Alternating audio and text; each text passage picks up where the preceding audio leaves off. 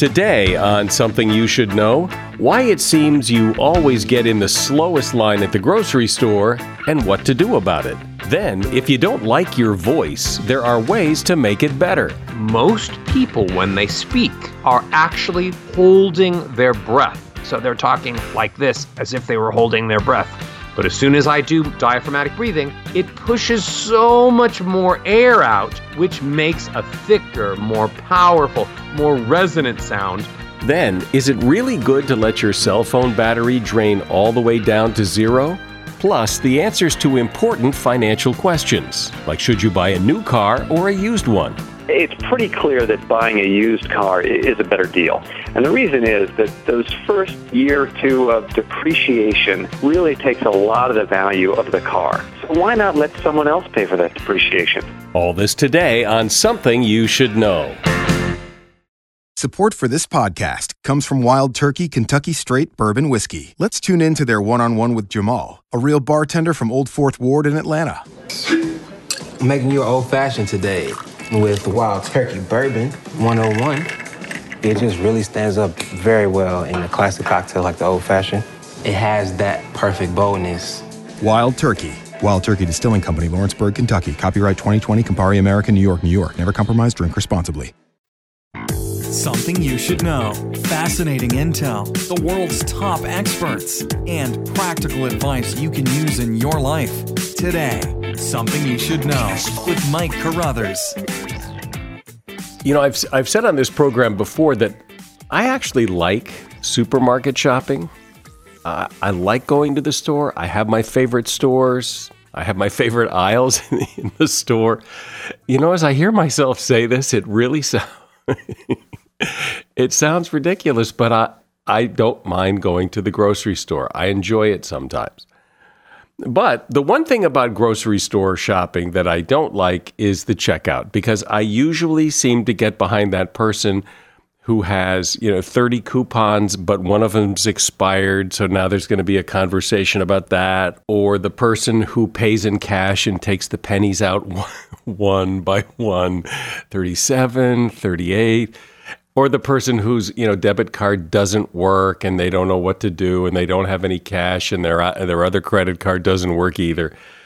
So I don't know if you've had that experience of always feeling like you've gotten in the slowest line before, but it's apparently a pretty common phenomenon with people, and it has been studied. And the reason it seems like you always get into the slowest line is because of these random interruptions, like a price check or a chatty customer or the person who's 38, 39, and that slows the line way down. And those interruptions can happen at any time and in any line. So if there are 3 check stands open in the supermarket, you have a 2 out of 3 chance of not being in the fastest line. And then the more check stands they open, the worse your chances get of being in the fastest line. But it probably all evens out over the course of time, over the course of all your trips to the supermarket. But what's actually more interesting is that the whole system is flawed. If supermarkets did what banks and airports and hotels do, you'd get out of the store a lot faster. And that is, you have one line and have the person at the front of the line go to the next available checker. Why don't supermarkets do that? Well, room is a big problem. Where would that line go? Where would it be? But a bigger factor is that customers don't like it. We human beings like to think we're in control and that we can beat the system. We know which is the faster line if you give us the opportunity to choose it, even though we usually can't, and we usually end up behind that person whose coupon's expired. And that is something you should know. Think about how much you use your voice and how often you use your voice and how important your voice is to almost everything you do. And yet, I would guess that most people don't like their voice very much when they hear a recording of it. And I'm sure you know people who have irritating voices. They're hard to understand. They don't speak up. They and ah a lot. And So the question is your voice and there's not much you can do to make it better? Or is your voice something you can really work with to make it powerful and delightful and, and a joy to listen to? Well, Roger Love is the go-to guy on this. He is certainly one of the most well-known voice coaches, with many Hollywood celebrities among his clients, and he has a program called The Perfect Voice. You can check it out at theperfectvoice.com. And Roger joins me now. Thank you so much for having me. So I think it's a pretty universal experience that when people hear their voice back on a recording, especially the first time, they really don't like what they hear. They don't think they sound that way. They think it sounds terrible. In fact, I have an 8-year-old who wanted to make a YouTube video, and he made a practice video, and when he heard his voice, he was so upset by it, he said he didn't want to make the video anymore, which I thought, that's a pretty dramatic reaction to hearing your voice.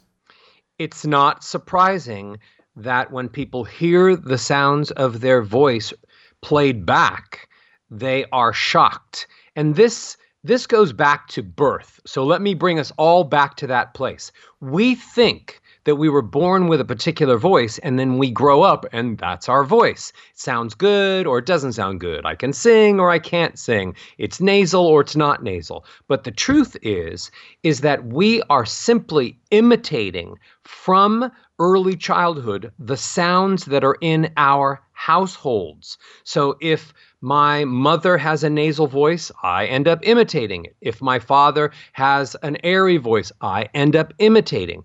And we learn the sounds of the voice the same way we learn language. So I grow up sounding like my parents. And then what happens? Boom, I'm an adult. And I've never really figured out what my voice is. It's just kind of a new incarnation of what my parents sounded like. So that's why I teach people techniques to figure out what their voice is actually capable of. And then we train the voice like an instrument, forgetting about how your parents sounded and how you grew up and what you ended up listening to. And we start from scratch again and say it's a musical instrument, and you can go from low to high, and you can have control over it, and you could have an incredible voice now as an adult.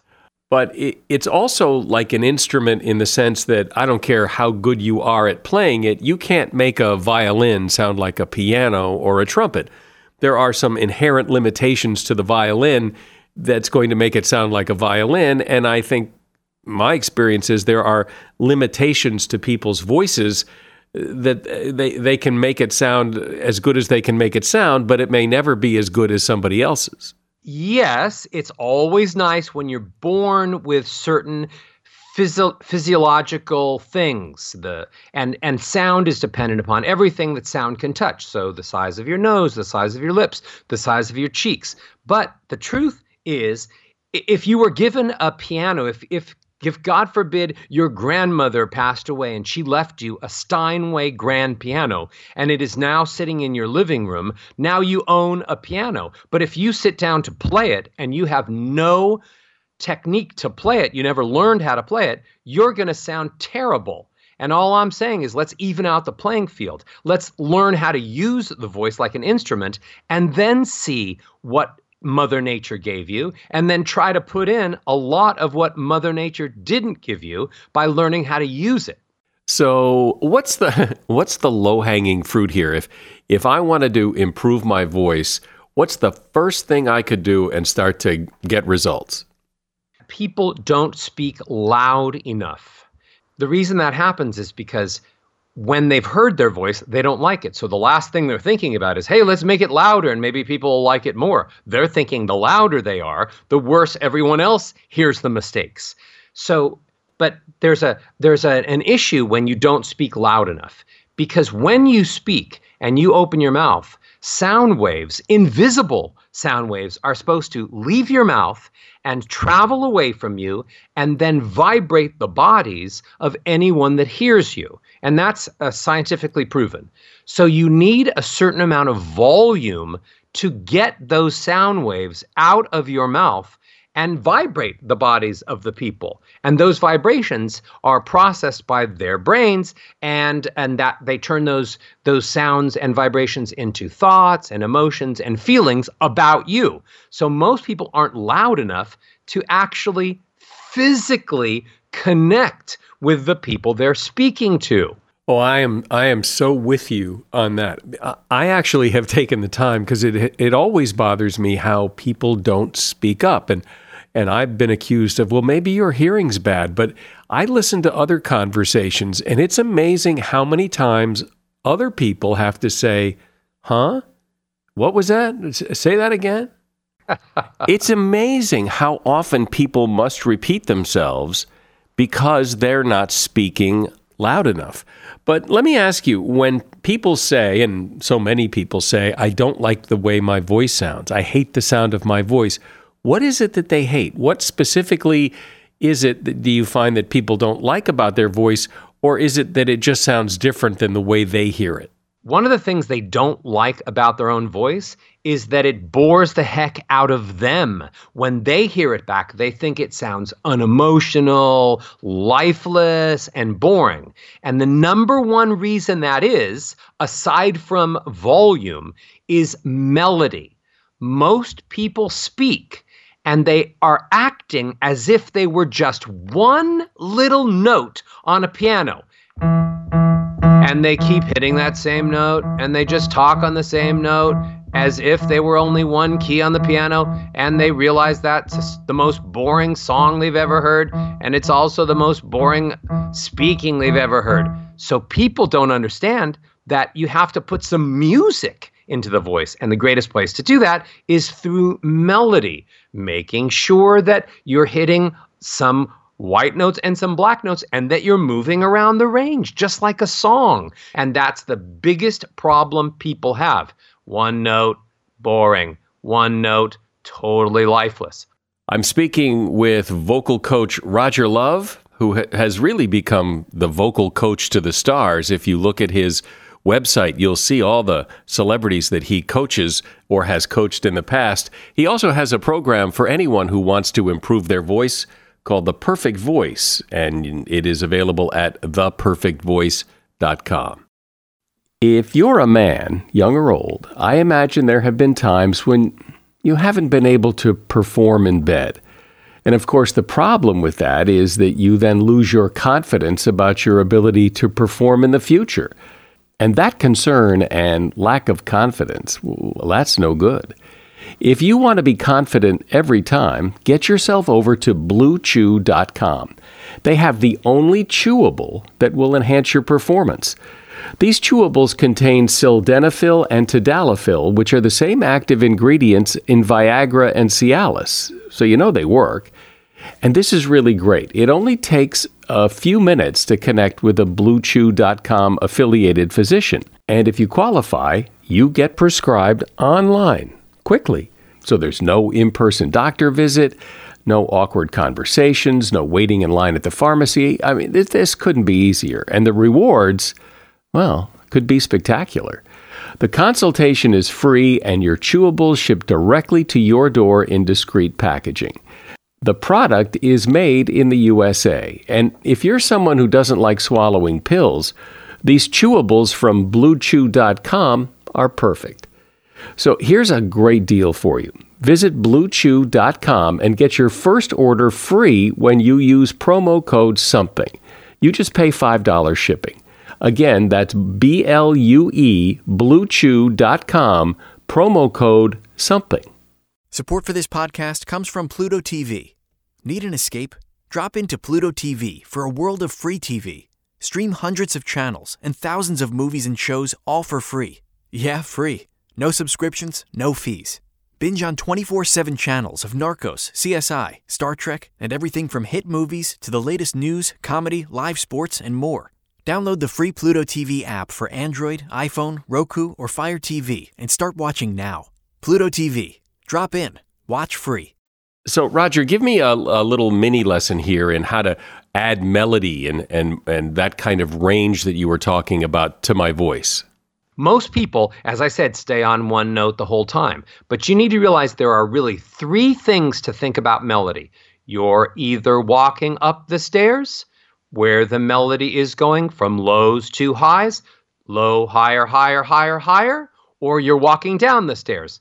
Now I'm walking down the stairs, going from high down to low, or staying on the same note, staying on the same note. Most people, when they try to use melody, they're always walking down the stairs. I really like my dog.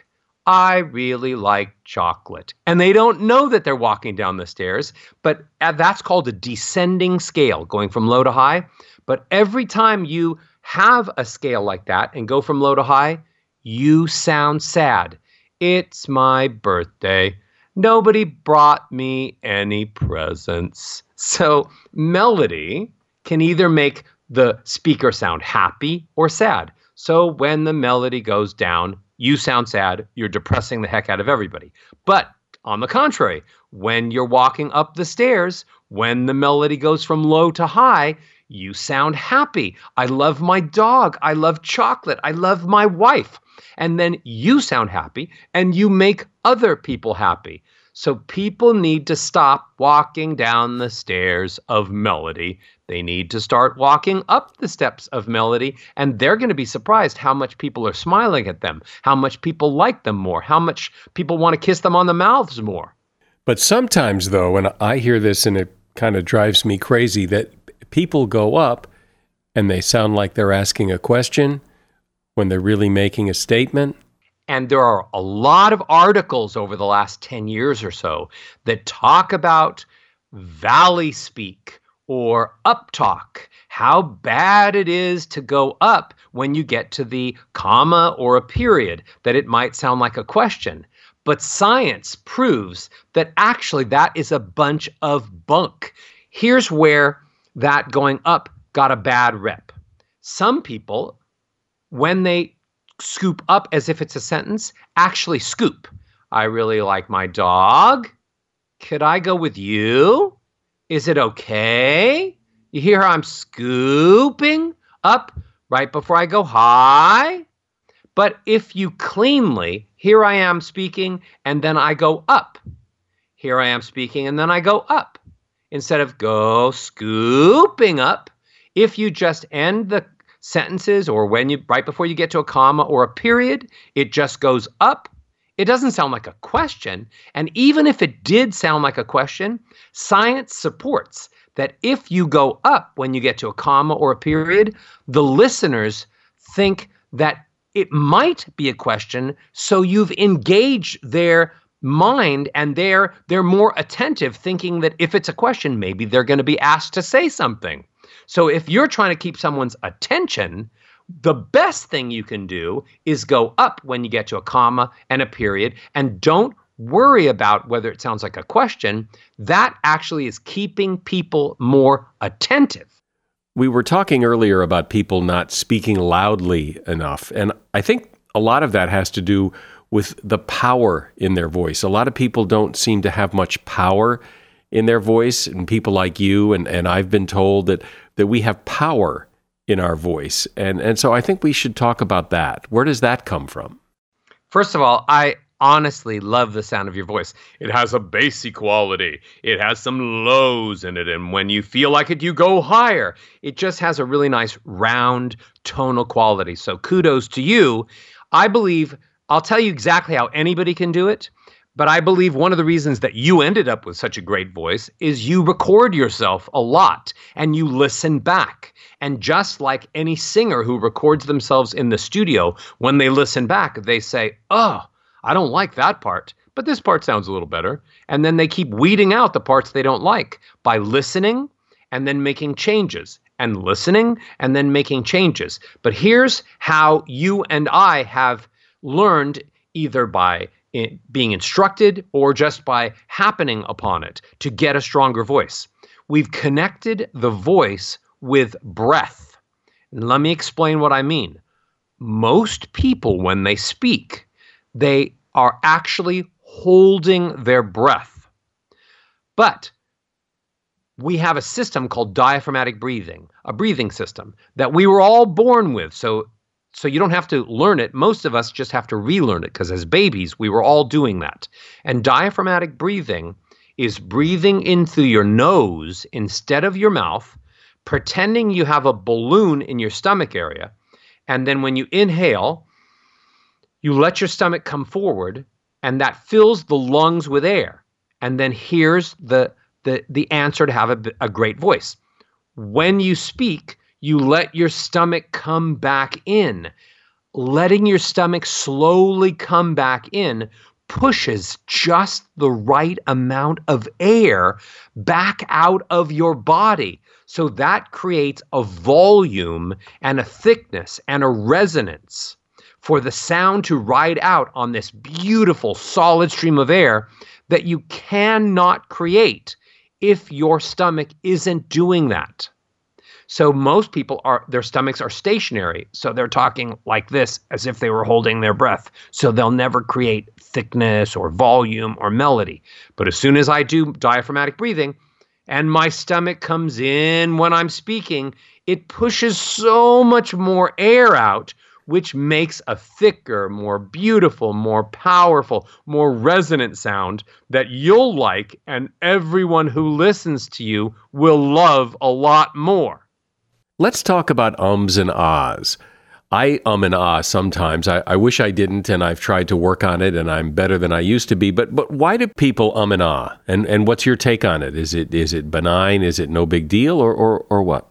The smartest people in the world who use or or like non-words, when they do that, they are instantly losing the credibility that they created in the whole parts of the sentence before they got to that point.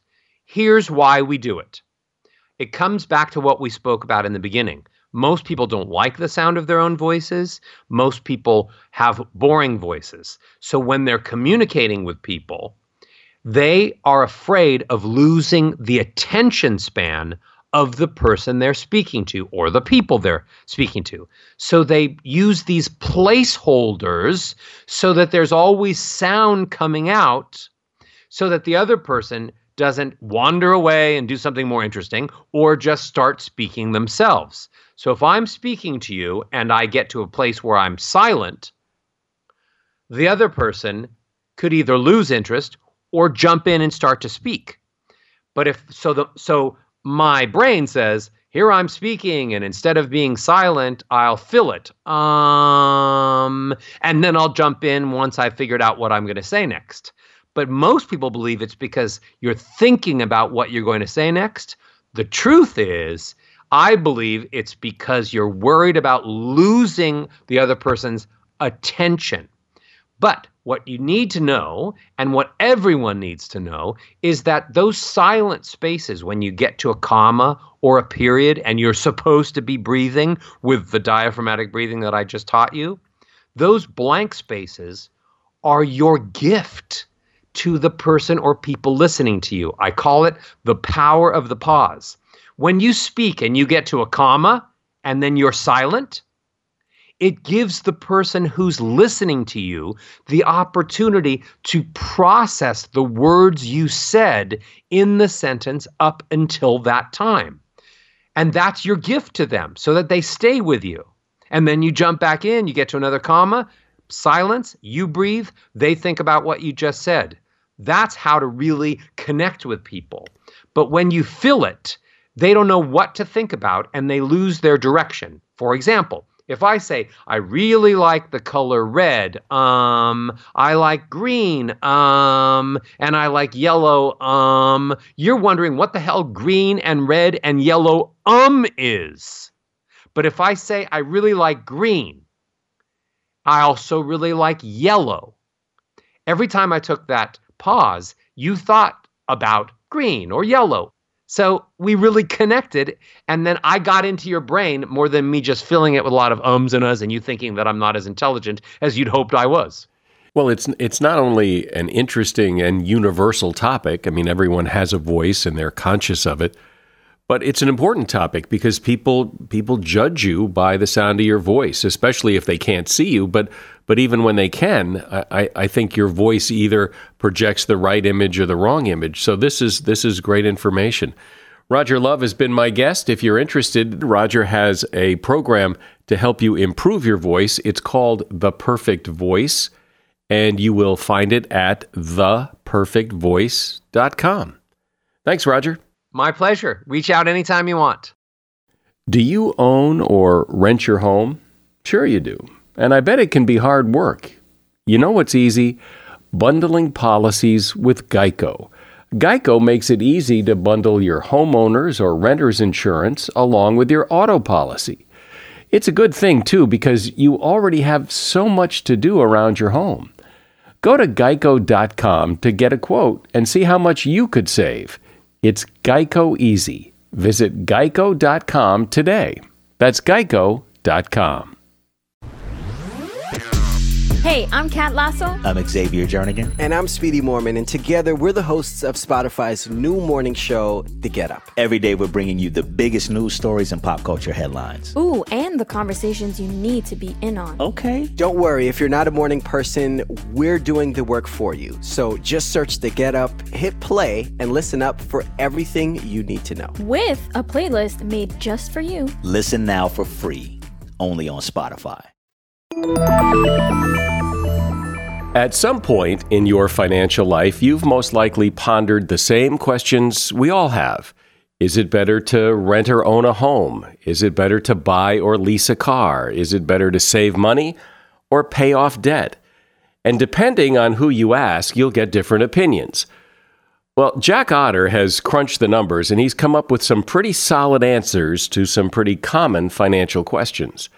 Jack Otter is an editor at Barron's.com. He was previously executive editor at CBS Money Watch, deputy editor at Rodale's Best Life, and former articles editor at Smart Money.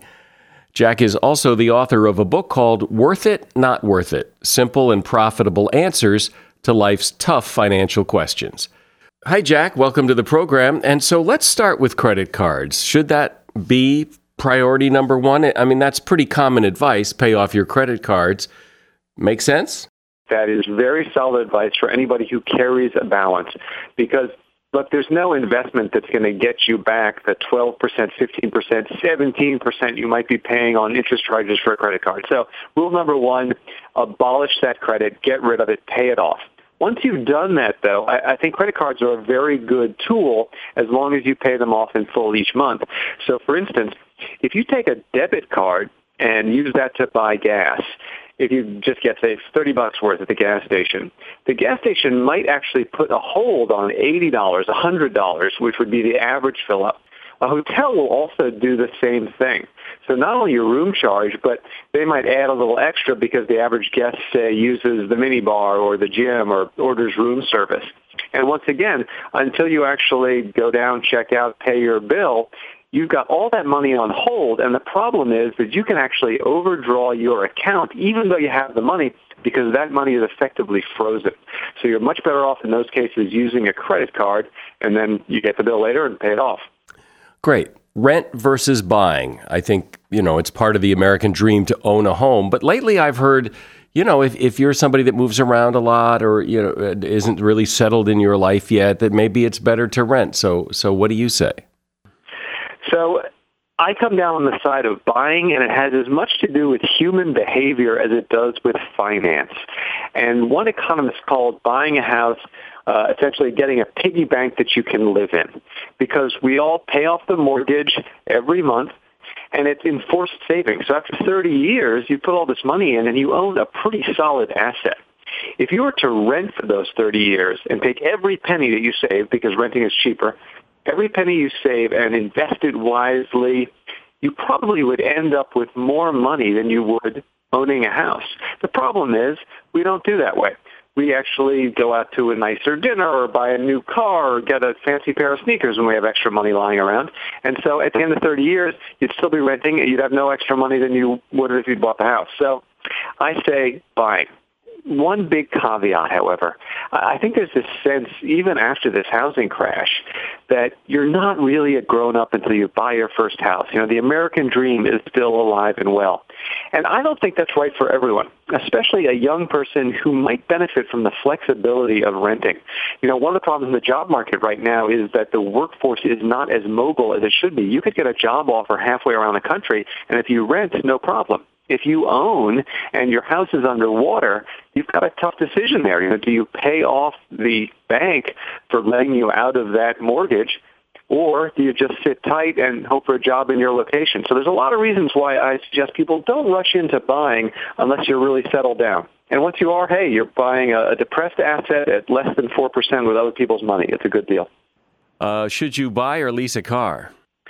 So except for people who are using their car for business purposes that might allow them to either deduct the cost, or you might actually keep it on one side of the balance sheet rather than putting it under the debt column, which might detract from your business. Most people are much better off buying because, among other things, it's a lot more straightforward. When you buy a car, you know exactly what the sticker price is. Add in any interest charges you might be paying if you're borrowing money. That's the monthly cost, period. You know what you're getting, and at the end of it, you own the car. With leasing, it's a lot tougher to tell exactly how much you're paying, what is interest, and what is renting, basically, when you're renting a car. And then finally, it all depends on how many miles you drive. So leases, for the most part, assume you're driving 10 to 15,000 miles a year. If you drive far more than that, you might get hit with a very steep penalty for those extra miles. If you drive a lot less, you're actually giving the dealership a gift. You're returning that car with low miles and less depreciation than you've been paying for, and they're able to sell it for more money. So buying is usually the better deal. And then once you decide to buy, do you buy new or do you buy used? Because, I think we've all heard that buying a new car, for all the thrill that it gives you, isn't a great deal because, the car loses 20, 30% of its value the minute you drive it off the lot. It's pretty clear that buying a used car is a better deal. And the reason is that those first year or two of depreciation really takes a lot of the value of the car. So why not let someone else pay for that depreciation? If you like that new car smell, you can get a pre-owned certified car with low miles that's a pretty recent vintage, and you might even have a little bit of new car smell, but you're paying less for it. Plus, it's still under warranty, so you get those guarantees, but your nut is a lot smaller. But there is something about that new car smell and that new car feel that's very intoxicating. Look, I have owned new cars. It is very nice to have a new car. I just think people need to realize what you're paying for. Look at the math and think, okay, this is going to cost me an extra couple $1,000. Is that smell worth it? And that way, at least you're making a conscious decision rather than just sort of falling into the trap. Oh, my car is old. I'm going to need a new one, so I'll go to the dealership and buy one. And then you recognize, you know what? You have to weigh off the cost of that new car versus the other things you could use that money for. Maybe it's $2,000 you could use to take the family on a vacation, which might be a better use of your money. I think one of the big financial mistakes we all make is we put things in silos. So you need a car, right? And you just assume that a certain amount of money is going to go to that. And you rarely weigh the options of, oh, wow, I could get a less expensive car and put that money into college savings or going on vacation or repainting the house. And the last thing about cars is when you rent one, should you pay for the extra rental insurance? So this is a frequent question, right? You're renting a car and filling out the paperwork, and they ask you whether you want the liability insurance. And they give you this look that is scary, and you think, if I say no insurance, I'm taking a big risk here. But the fact is, the vast majority of people don't need that insurance. It is redundant. If you own your own car, then you're insured for driving that rental car. Plus, many credit cards actually give backup insurance. So, for instance, your deductible, the credit card company might actually pay that. It's certainly worth checking with your credit card company to see exactly what their policy is with rental cards. And if you carry a couple different cards, then you can use whatever one has the best rental insurance whenever you rent a car. But really, as long as you have your own automobile policy, you do not need to pay up when you rent a car. So let's talk about investments now. And specifically, should you buy mutual funds, which pretty much leaves it to someone else to invest the money, or is it worth it to take the time and buy individual stocks? Academics have actually looked at it and shown that you are not paid for the risk when you buy an individual stock. In other words, so many things can go wrong in a company. You're sure that it's undervalued and they make a great product and more people are going to buy that product, and then it turns out that the CFO was having an affair with someone and the stock tanks. There are just so many things that can go wrong.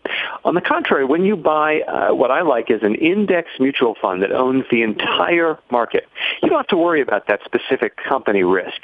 You own the market, and you're also paying rock bottom fees, which is key, because actively managed funds, that is a stock picker who tries to outsmart the market, costs you a lot of money. So the stock picker actually has to beat the market by, on average, more than 1.3% a year to actually break even. The fact is most people cannot do that. So picking stocks is really a loser's game even for the professionals. So the idea that you, with a full-time job and a family and kids, can keep up with the stock market and actually beat the pros at their own game, it's a real long shot. You're much better off owning cheap mutual funds and then spending the time you would have spent researching stocks doing something else. And do you think people can do that themselves, or if you're really looking at investing a lot or having a lot of money over time invested in something, that you're better off having a professional do it for you? Well, the only thing you can control when you're investing are the fees you're paying. You can't control the market. Everybody has theories as to what the market's going to do, what interest rates are going to do, but the fact is no one knows. That's what makes the market. So first of all, you want access to the entire market at low cost. You might, however, need help with your overall finances. So it's not just what specific investments, but how much insurance do you need? How should you allocate, say, your retirement funds versus your college funds? And for those purposes, I do recommend hiring a professional, and I think you should do it on a fee-only basis. Now, that means you're going to write a check to this person, and that's painful. But you don't get the hidden cost that you would when, say, you buy a mutual fund from a stockbroker and you pay what's called a load. It's a sales charge that is actually deducted from your investment, and you won't know it unless you inspect your statement very carefully. So hire an advisor, but use a fee-only advisor and make sure that they are fiduciaries. That's a fancy word which means that they are legally obligated to put your interests before their own. And a stockbroker is actually not obligated to do that. I'm not saying they're all crooks, but lacking that legal obligation, they don't have quite the protection that you get when you hire a financial advisor who is a fiduciary and who is paid on a fee-only basis, so they get no commissions. And that means they have no commission, no incentive to sell you something that might not be in your best interest. What about life insurance? Should you have just plain old term insurance, or is whole life insurance where you build up cash value? Is that ever a better choice, or what? This is an easy call that is complicated so often by, frankly, salespeople. The vast majority of people, more than the 99%, 99.5% of people are better off with term insurance. And the reason is, why do you need insurance in the first place? You need it to replace your salary for your dependents in case something happens to you. So if you are a father or a mother with children and they are going to depend on your salary for the next 20 years to pay for their lives, then you need term insurance. Once they graduate from college and will have their own salaries, they don't need your money. So it would be awful if something happened to you, but you would have lots of savings that would be passed on to them, and that's that.